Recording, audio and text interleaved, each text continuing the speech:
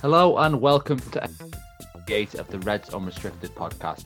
I'm your host David Comerford and I'm joined by Chris Coughlin to analyse Liverpool's win against Ajax and look ahead to Saturday's game against Leeds. This podcast is part of the Big Heads Media Podcast Network. Go to bigheadsmedia.com for more great podcasts. So Liverpool are through to the Champions League round of 16. They beat Ajax 3-0. With goals either side of half-time from Salah, Nunez and Harvey Elliott. It threatened to be a bit more difficult, perhaps in the early stage of the match, but in the end, a comfortable enough game to guarantee Liverpool a spot in the knockout stages once again.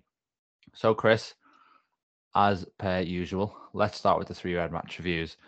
And I like when we do these to almost take it back to the pre-match discussion on social media, etc. And today we saw a change in system, or almost a reversion of system potentially from Jurgen Klopp. So what did you think of that decision and how did it kind of look for you within the game? Because it was maybe a little bit harder to pin down the exact setup today.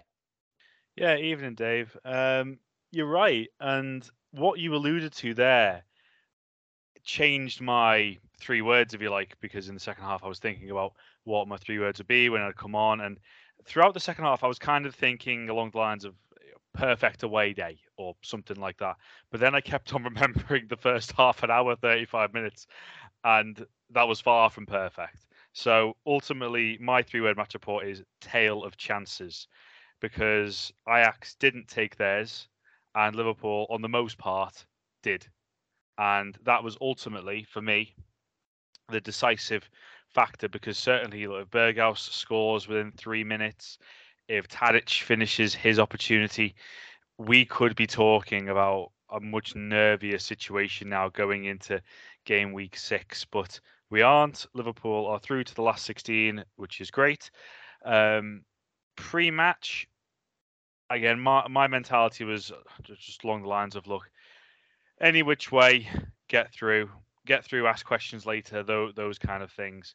I'm never really sure how you approach a game to draw it, if that makes sense. I mean, unless you go back to Austria, West Germany, and all those years ago when they absolutely, well, it wasn't even a draw, but you get what I mean.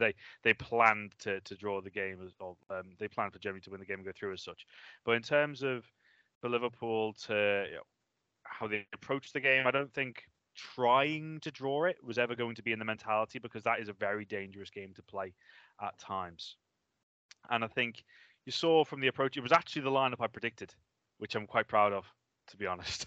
And it just felt that the balance from about 35 minutes on, the balance clicked eventually, because at halftime I was going to talk about how poor I thought Fabinho was in the first half, how uncomfortable I thought Joe Gomez looked in the first half. But ultimately, once Liverpool hit their stride and really kind of powered on after that, across the pitch, it was the most comfortable away from home. Maybe they've looked obviously since the Rangers game, but in terms of a high pressure game, from a certain point onwards, they were the most comfortable that I've seen them this season. So all in all, of course, there's things to look at and things to analyse, but it's job done at the end of the day, or the end of the night, rather. Away victory is obviously few and far between for us this season as well, so I've got to cherish it from that standpoint. I'll start, I think, with the formation. The thing that I'm sort of thinking about this now is we maybe get too wrapped up in labeling it a 4-3-3, a 4-4-2, a 4-2-3-1. Even tonight there was an element of 4-3-1-2. And I think there's that much fluidity that it's a bit academic, really, what it might be on a team sheet at the start of the game. And it's more about the sort of, obviously, you got the on-ball and off-ball contrast in terms of how a team might set up, but also the amount of sort of different formations you might take. Because tonight, for example, you've seen moments of Nunez playing on the left-hand side. Maybe in that scenario, it's looking like a 4-3-3. And then maybe Firmino drops off. Nunez and Salah kind of come in from the flanks, and then the 4-3-1-2. So it's almost like maybe we can't isolate to one single setup. And I don't think top coaches necessarily think that way nowadays either. But it's good to see Liverpool have flexibility, definitely. My 3-word review was 9-minute blitz, because that's what it was if you look at the actual match minutes, if you like. The first probably 35, 40 minutes of the game, I thought Liverpool were pretty awful, if I'm being honest. I tried to defend us after the first half against Forest, but I was thinking there, I can't really defend anything I'm seeing here. To be fair, I think, people might look at it and say there was some decent spells of possession and that, but it just kind of felt like directionless to me. And the quality of football that Ajax were playing compared to what we were doing, the gulf was pretty stark, to be fair. And I was almost grimacing every time they came forward. I was bracing myself really for them to get the breakthrough. Having said that, and we were just saying this off Chris, the big chances that they had, there was an element of luck in there in terms of deflections and clearances coming back their way. And also, I think there's a foul on Virgil van Dijk for the second one. So you do kind of have to consider that, I suppose. But it was mostly the general play that was worrying me. But yeah, second half, completely different story. And again, I was saying to you beforehand, Chris, it felt like an older version of Liverpool, because sometimes we would see, I think, games where we start and look sort of a shadow of our usual selves, but then by the end of it, you just kind of sat there reclined in your chair, and it's all very relaxed and it's all very comfortable, and they just have the quality to turn the game on its head. So what did you make of the performance kind of as a whole? Good question. I totally agree with what when you say about the luck involved in the Ajax chances. I thought the first one wasn't so much luck, it was just horrendous defending, because it was so easy from a throw-in. So easy, just knife through butter. Berghaus should do better. The second one, for me, on FIFA 23 this year, I have lost count of the amount of times I've tried to clear the ball and it has ricocheted perfectly to the feet of my opponent. Maybe that's because I need to improve my FIFA skills, but it's also a lot of luck. And when Joe Gomez, he's just thinking anywhere will do with this clearance. It cannons back to Robbie on the right-hand side. His cross finds Tadic, and it's a very good block from Trent Alexander-Arnold in the end. And I kind of felt after that moment, Ajax's head started to go down a little bit, because they were thinking, we've had two massive chances here. We haven't taken either of them. And then when Salah scores in the manner that he does, with the goalkeeper in the total definition of no man's land, that was when you felt like a balloon had just lost its air, really, from an Ajax perspective. And then the gaps did start to appear, absolutely. In terms of the performance as a whole, I sensed a little bit of a panic in the first half. I can't lie, just because they were swarming, they were energetic, they were thinking, we have to win this game to stand a chance of getting through on the final match day. But as I alluded to earlier, from the part just before half time with Salah's goal, obviously should have been 2, and we'll come on to that. But from just before half time onwards, you sensed the taking of control from Liverpool. And that was the impressive thing. After so many disappointing away days this season, to go to a place with a really ferocious atmosphere and boss it from a point onwards, in terms of showing the arrogance, showing the quality, it's a good trait to have, given that Liverpool's next and only away game before the World Cup is away to Spurs. And wow, I mean, I'm sure they've I know they've got a few games between now and then, but they'll want to be making up for the drama that they experienced at Tottenham today. So it's a good, if anything, it's set a bit of a standard away from home as well. Just how Liverpool should act, how they should play, how they should treat the opposition, certainly from about 40 minutes onwards. And it's hopefully set a bit of a blueprint for them to go, right, we know we're this good, so let's act like it. And that is definitely a point I want to revisit a little bit later on. Staying on the FIFA note, though, I think Nunez might have felt like he was a victim of some scripting when he put that shot against the post. He then obviously scores in early on in the second half, thankfully. So what did you make of the latest sort of chapter in this chaotic Darwin Núñez sort of saga that's developing this season? Well, I said to you at half time, I might need 48 hours to recover from that. You know what? The main thing I take from tonight from Núñez, and I've thought this a few times, but today was the best example of it. He's not letting his head go down. If that was me and I miss an opportunity like that, I want the ground to eat me up. I just want to hide. I don't know if I'd want to get out for the second half. But what I'm sensing from Núñez is, look, he probably thought when that happened and it rebounded out, he thought, oh, here we go. It's Twitter's going to have its night of fun or whatever. And the header was actually really, really good for a number of reasons. It's a much more difficult chance than the one he missed, but he shows the aggression, he shows the strength to make the header his, and it's a really good header into the bottom corner. I don't know many keepers that would get anywhere near that. Never mind, Pasveer, who to say he's experienced is an understatement, but the quality of the header in its own right. I didn't mind. I was annoyed when he got subbed against West Ham until I found out about the injury, but it was totally understandable when he came off tonight. But his job had been done by that point. And the main point from Núñez, absolutely, that I'm taking is we are learning that he is someone who doesn't get frustrated when something, apart from Crystal Palace, of course, when he appears to be learning from that. When chances come and go, he doesn't think it's the end of the world. And I think we're not far away from a Darwin Núñez brace, for example. I don't think we're far away from him getting multiple goals in a game, because I would be more concerned if after that goal he hid away and didn't want the ball. But if anything, after that miss, he wanted the ball more. So it's strange to try and take positives from a horrendous miss, but ultimately he gave us reasons to do so. I can see him, like you say, that I could easily see him scoring 4 goals in a game. With the volume opportunities that he has. Got really high XG, I saw. I know, per 90 minutes. One of the highest, one of the highest, which is, people have rightly said is a really good sign insofar as the strikers that tend to flop. You look at someone like Lukaku last season. Yeah. How many games did they talk about where there was a disconnect with the rest of the team?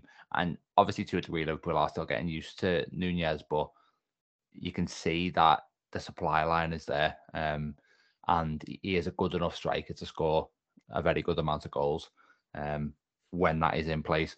In terms of the miss, in fact, before that, I wanted to just, say that I thought you made a great point there about responding to the adversity, because I've said a couple of times on here that I think Núñez is too wrapped up in that, but you're right. He did look quite relaxed almost when it happened, and obviously gets his goal kind of early in the second half. So maybe he is learning to kind of process that a bit better, which is a huge source of hugely significant challenge for him to overcome, I think, based on what we've seen early on in his career, maybe the biggest, because the ability is certainly there. The miss, apparently the XG was only 0.55. I've got no idea how the model has come to that conclusion. But I said on Twitter that I'm going to just pass it off as a 50-50 chance, near enough. Now that obviously scored in the second half and the pressure's been lifted from him a little bit, I can say that it was one of the worst misses you'll see all season. I thought it was, I thought Firmino, it's typical Firmino to pass the ball there, but I'm not gonna certainly place any blame on him for that. And I guess Núñez generally now 6 goals in 13 appearances, 1 every 106 minutes on average now. You take everything out of the kind of manic context with him, and it's looking pretty good for a new striker. More goals than Jesus. Yeah, it has to be said. That's the thing that's going around, and I think it's almost, a lot of the times you see these comparisons, and you're like, oh, it's kind of just football Twitter nonsense. But that one, I think, has some value in it, insofar as it shows how moments warp the perception of a player. And And with Nunez, it's like these comedic moments, if we're being honest, that he's having, are taking the focus away from almost the good record that he has. And you mentioned there about him being subbed off again. As something I noted down during the game to check, he's actually only finished the 90 minutes once since the start of the career, which was against Arsenal in that 3-2 game. So I think when he starts to almost see the end of games where sometimes they can become a bit more stretched, we might see him get more goals too. And I think that points to Klopp still being quite cautious with him. But let's move on. Any other players that stood out for you tonight, Chris? I kind of would venture to say that it was another one of those Liverpool victories, which we've seen a few times this season, where nobody really kind of is a class above the rest, maybe. No, I thought you saw how comfortable Harvey Elliott is in a Champions League atmosphere, and the lad is going from strength to strength. And you mentioned, I was going to say about when you were talking about the fluidity of the formation and earlier on, and you can't really pinhole it into a 4-3-3 or a 4-2-3-1.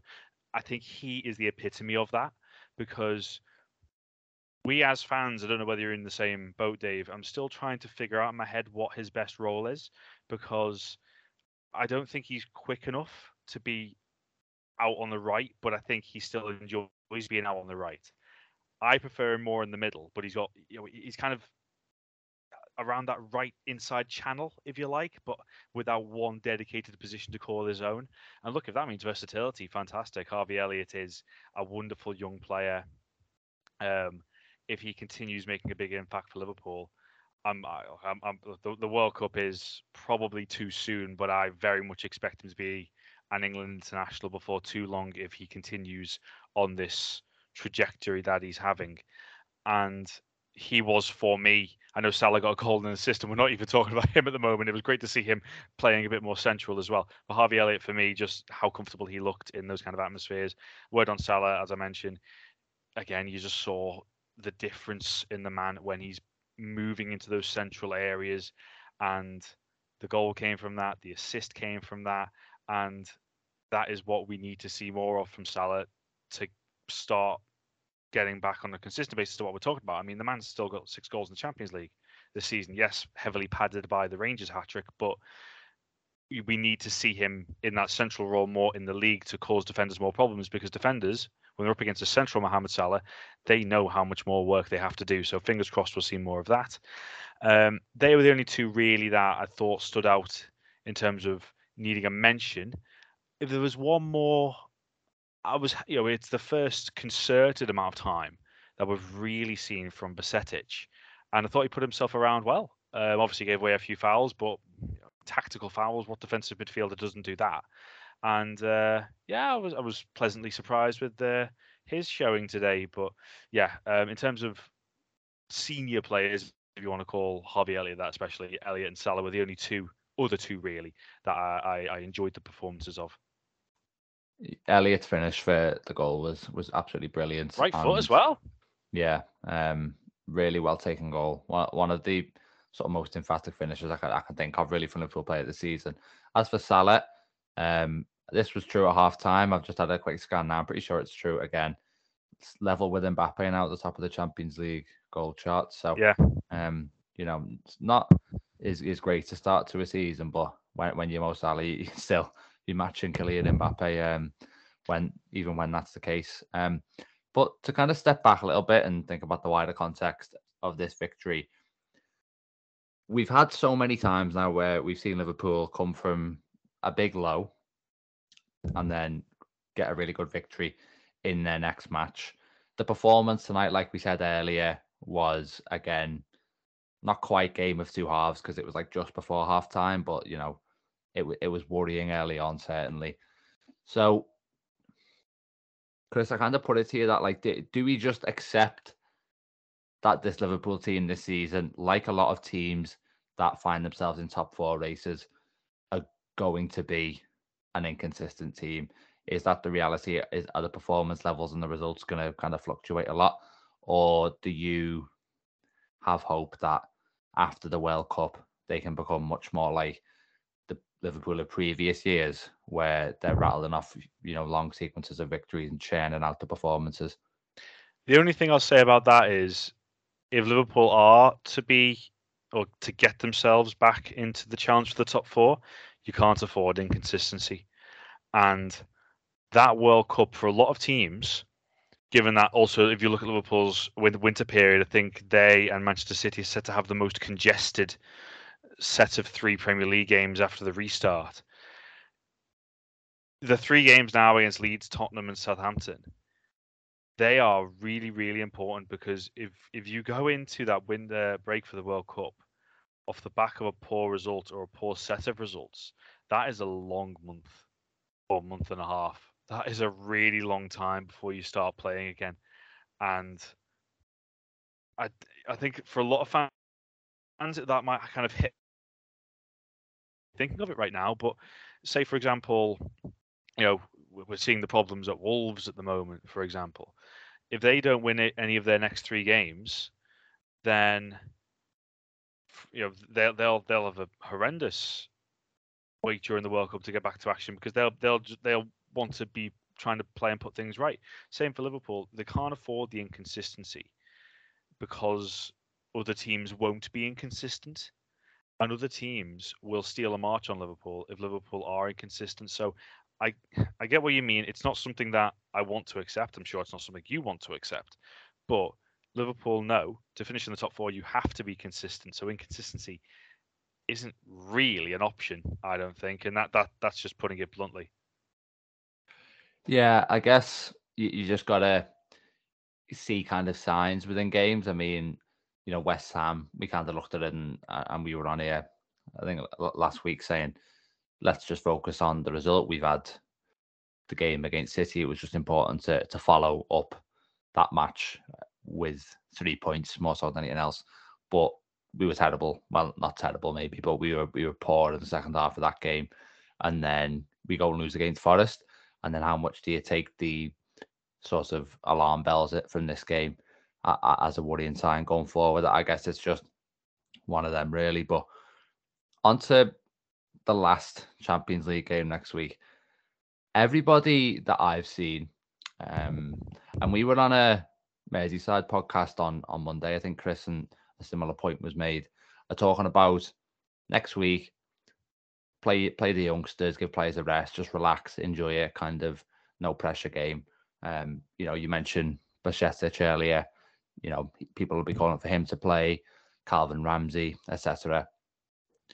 Am I the only one who thinks that we may as well at least try to go out there and win by 4 goals and get top spots in the group? Because you've got 5 subs in the Champions League, and if it's not going to work, and if it gets to sort of 50, 55 minutes and you're only kind of winning by 1 or it's goalless or something like that, maybe you can just say, okay, it's realistically it's not going to happen and give those players a rest. But it could be something that works in our favor. How do you think Klopp will do it, and how would you kind of approach it next week? It's one of them, isn't it, where it's on the very borderline of dead rubber and not dead rubber. Like it's so close to being one, but at the same time it kind of isn't. I get what you mean, because the whole not having regrets, you might as well die trying, those kind of things. I think I can't see Klopp, saying, "Oh, let's put out a team of like Kelleher, Ramsey, Quansah, Bajcetic, Cannonier, Doak." Obviously they'll play in the youth league, but I'm not sat here thinking, "Oh, he's going to drag some of the younger lads up to this game and start them." And ultimately, look, it's Anfield. Yes, Napoli have really impressed me, both in the Champions League and domestically this season. In fact, they're making me more and more interested in Serie A. To be honest with you, my interest in Serie A has grown over the last year or so. What with AC Milan winning last year, Inter Milan winning the year before that. So in terms of the competitiveness of the league, it is making me watch it more.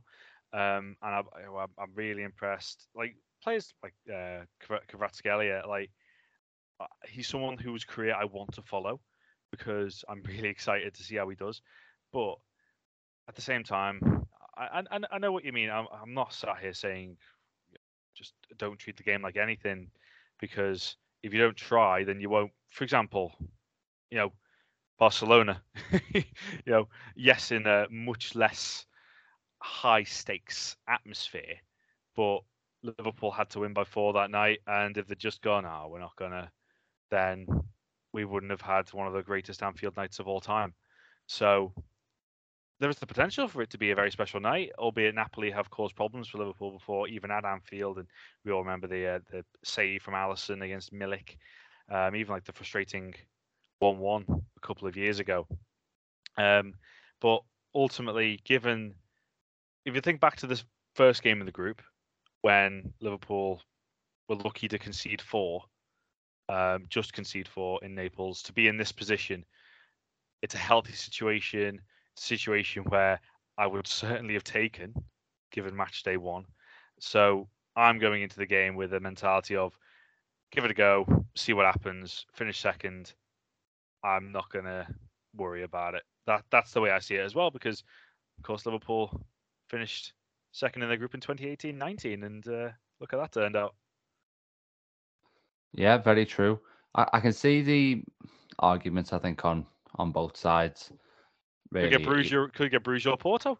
With all due respect to both of yeah, them, they'll be with all due respect, I feel very disrespectful saying that, but they will be the teams. Let's not sit here and deny it. They'll be the teams that if you're in either side of that draw, you'll be looking at.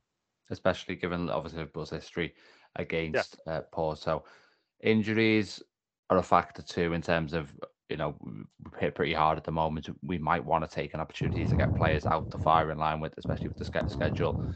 I think it's going to depend quite heavily on what Napoli do in terms of how I think about it. If Napoli are going to roll up to this game and make loads of changes and think Liverpool aren't going to take it that seriously, we're probably top of the group already. They're top of Serie A at the moment. They haven't won the league. I've just checked now since since 1990. Maradona. Yeah. So you're going back a long, long way for that, really. So if they're looking at this as a massive opportunity, then maybe their mentality changes this game, and they're like, okay, let's rest all our big players. Let's take the chance to do it, and maybe that opens up a bit of an opportunity for Liverpool. I think that's a fact. But anyway, let's talk about Premier League and Liverpool's next game on Saturday at 7:45. Unusual kickoff time because Liverpool were due to be playing on Sunday, but they've rescheduled it because obviously the Napoli game is on Tuesday, and this is the only sort of slot they could find for it. So, Chris, what have you made of Leeds so far? Because they've been on a very poor run at the moment, which I believe, and I'll just double check this now, has them in the bottom 3. Yeah, 18th place. Yeah, 2 points from the last 8 as well. And this is, if you cast your mind back to when they walloped Chelsea 3-0 as well, I was sat there thinking, I am really impressed by this Leeds team. They stayed up by the skin of their teeth last year, of course, making the change from Bielsa to Jesse Marsh. I'll be honest, there's a lot about Jesse Marsh I like. I know people will make the whole Ted Lasso comments, the comparisons, American coaches, those kind of things, but I appreciate his love for the game, and anyone that loves football, hey, I could sit there and have a conversation with them all day. I appreciate his ideas. I appreciate where he's coming from. I mean, we saw with our own eyes how difficult Salzburg were to play when he was in charge of them against Liverpool a couple of years ago with Haaland, Minamino, Hwang. And I think he's tried to bring that to Leeds, and I genuinely am surprised that they're in the situation given their first 3 games, because they beat Wolves, they drew with Southampton having been 2-0 up, but then they beat Chelsea so convincingly. And I am really surprised that they've found themselves in this situation now, because little things have started to come in like little easy goals to concede, because that was something under Bielsa, wasn't it? Before he left the club, just how easy Leeds were to score goals against. And I thought they'd kind of rectified that a little bit, but they've very much gone back to that now. And they're not quite at the gung ho style that they were under Bielsa, because I think they'd be even more tired than they are. But I think, looking at Leeds, because there are a lot of players brought in as well. The Calvin Phillips leaving was a big blow, of course. Patrick Bamford, we don't know if he's fit from 1 minute to the other, and he's such a massive player for them. And they're a team that I very much expect Liverpool to get chances against at the weekend. They're a team that, alternatively, I know can attack, but they are a team ultimately, look, in the bottom three. We saw what Nottingham Forest did last week, but at the same time, let's not sit here and pretend that Liverpool didn't create chances against Nottingham Forest. I think they will create chances against Leeds, and it's a matter of finishing them off like they did tonight. I watched Leeds play against Leicester. They were unlucky in that one because they hit the bar as Yeah. well with Sinistera. Yeah, But it's at the back. It's at the back. and that's what I was going to say, because it kind of hammered home the thoughts I had about them. I don't think that they're good enough going forward to compensate for the weaknesses they have defensively. That's That fair. game, I remember looking at it and thinking, Leicester have barely had the shot, and they're like 1-0, 2-0 up. So it Tell felt that to unfortunate. Wolves. Yeah, that's true. Those obvious stats were mad, obviously, but yeah, I just think with Leeds that susceptibility is always there, and it's sort of dragging them down. It's not as bad as in the last days of Bielsa. They were the openness was staggering, really, but while Marsh has managed to improve it a little bit from that level, it's still, I'd say they are still one of the weakest teams in that regard, and hopefully Liverpool can take advantage of that. One player I do like from them is Brendan Aronson. Though he's impressed me when I've watched him. I think he's someone who could cause Liverpool a few problems. The atmosphere at the club going into it is seemingly very, very tense. In that game, I think Marsh and some of the players went over to the away end, and you could see the away fans really kind of laying into them. And it sounded like similar things were happening when they lost to Fulham, obviously, at the weekend. So hopefully, from Liverpool's point of view, when you see a club that is kind of lacking that unity, you hopefully would smell a bit of blood. But who knows with this Liverpool team at the moment? Let's talk about lineups then. If we look at the players who were out tonight, and might come back, I guess it would be, you'd look at Thiago, obviously suffering with this pretty bizarre ear issue that he's got. Players that were on the bench that maybe might factor: Canate, possibly Tsimikas was on the bench, Jones, Milner, Carvalho. What changes would you make from tonight, Chris? I think the lineup for Saturday could also show you what you kind of pointed out earlier on about how seriously Klopp might take the Napoli game. I think from today going into the game, I mean, it is literally the only time, if obviously the game's on Sky Sports, that Sky could have kept the game on TV. This was literally the only time that they could play it. Thiago, absolutely, to come back in, because whilst I think that there could be other players that could pick the holes, just because I think Leeds will leave that many, I just think start him, get the job done, take him off if he needs to be taken off. That's my attitude towards that. I would start Canate for Gomez. I think that if you're talking about building up his minutes, this is an ideal game for that. And I think it's a game that he'd embrace as well. In terms of other, I can see Tsimikas starting, especially if he does want to save Robertson for having a crack at Napoli, and Tsimikas is more than an able deputy in order to come in and do that. So I don't think there would be an issue with that. In terms of other changes, again, I think for the front three, what I saw today as well, and I know we didn't mention him earlier on, I thought Carvalho made a more energetic impact off the bench than he has done from his recent starts. And I think that's the way to utilise him at the moment, because whereas Harvey Elliott, look, he's slotted into that role seamlessly. I think Carvalho might still be adjusting to life a little bit at Liverpool, whereas Elliott had a longer period before that as well, a bigger adjustment period in order to get up to the pace of elite level football. And I think that utilising Carvalho off the bench would be quite a good thing. So again, whilst some people might see it as a game for him to start, I don't see it as a game for him to start. I see it as a game for the front three from tonight to start the game and continue their good work, continue their consistency, continue their creating and scoring of chances. So I'm thinking along the lines of 3 changes, which would be Canate, Thiago, and Tsimikas in for Gomez, Henderson, and Robertson.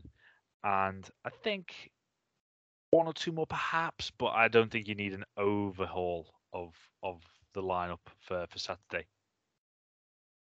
And it just dawned on me as well that Oxlade-Chamberlain wasn't on the bench tonight. Of course. Do we know why that was? Yeah. Well, him and Naby Keita weren't included in the Champions League squad before the start of the tournament, were they? Of course, because of the injuries, and I think Klopp. Yeah. I think Klopp anticipated they might be out until after the World Cup. So again, I think Leeds still play with a lot of energy. That's the important thing to say. And Keita, I'm not sure is suited to energetic games. Won't be ready. I don't think either. Similar with Oxlade-Chamberlain. I mean, it's a discussion for another day in terms of how we view their situations, obviously with their contracts running out. But if we get into a situation where there's a considerable lead and bring them on to start to get minutes in their legs, by all means, brilliant. Yeah, and that's I suppose why I forgot to include Ox in the discussion for Saturday, was because I couldn't see him on the bench. But yeah, of course you're right, Chris. They went in the squad because of injury. But that is going to do us for episode 98. If you enjoyed the podcast, please give it a 5-star review on Spotify or a positive review on any other podcast platform. And remember also to subscribe to the podcast as well, or give it a follow, just so every time we upload a new episode, it's there in your feed. So yeah, we will be back after Leeds and before Napoli. But until then, take care.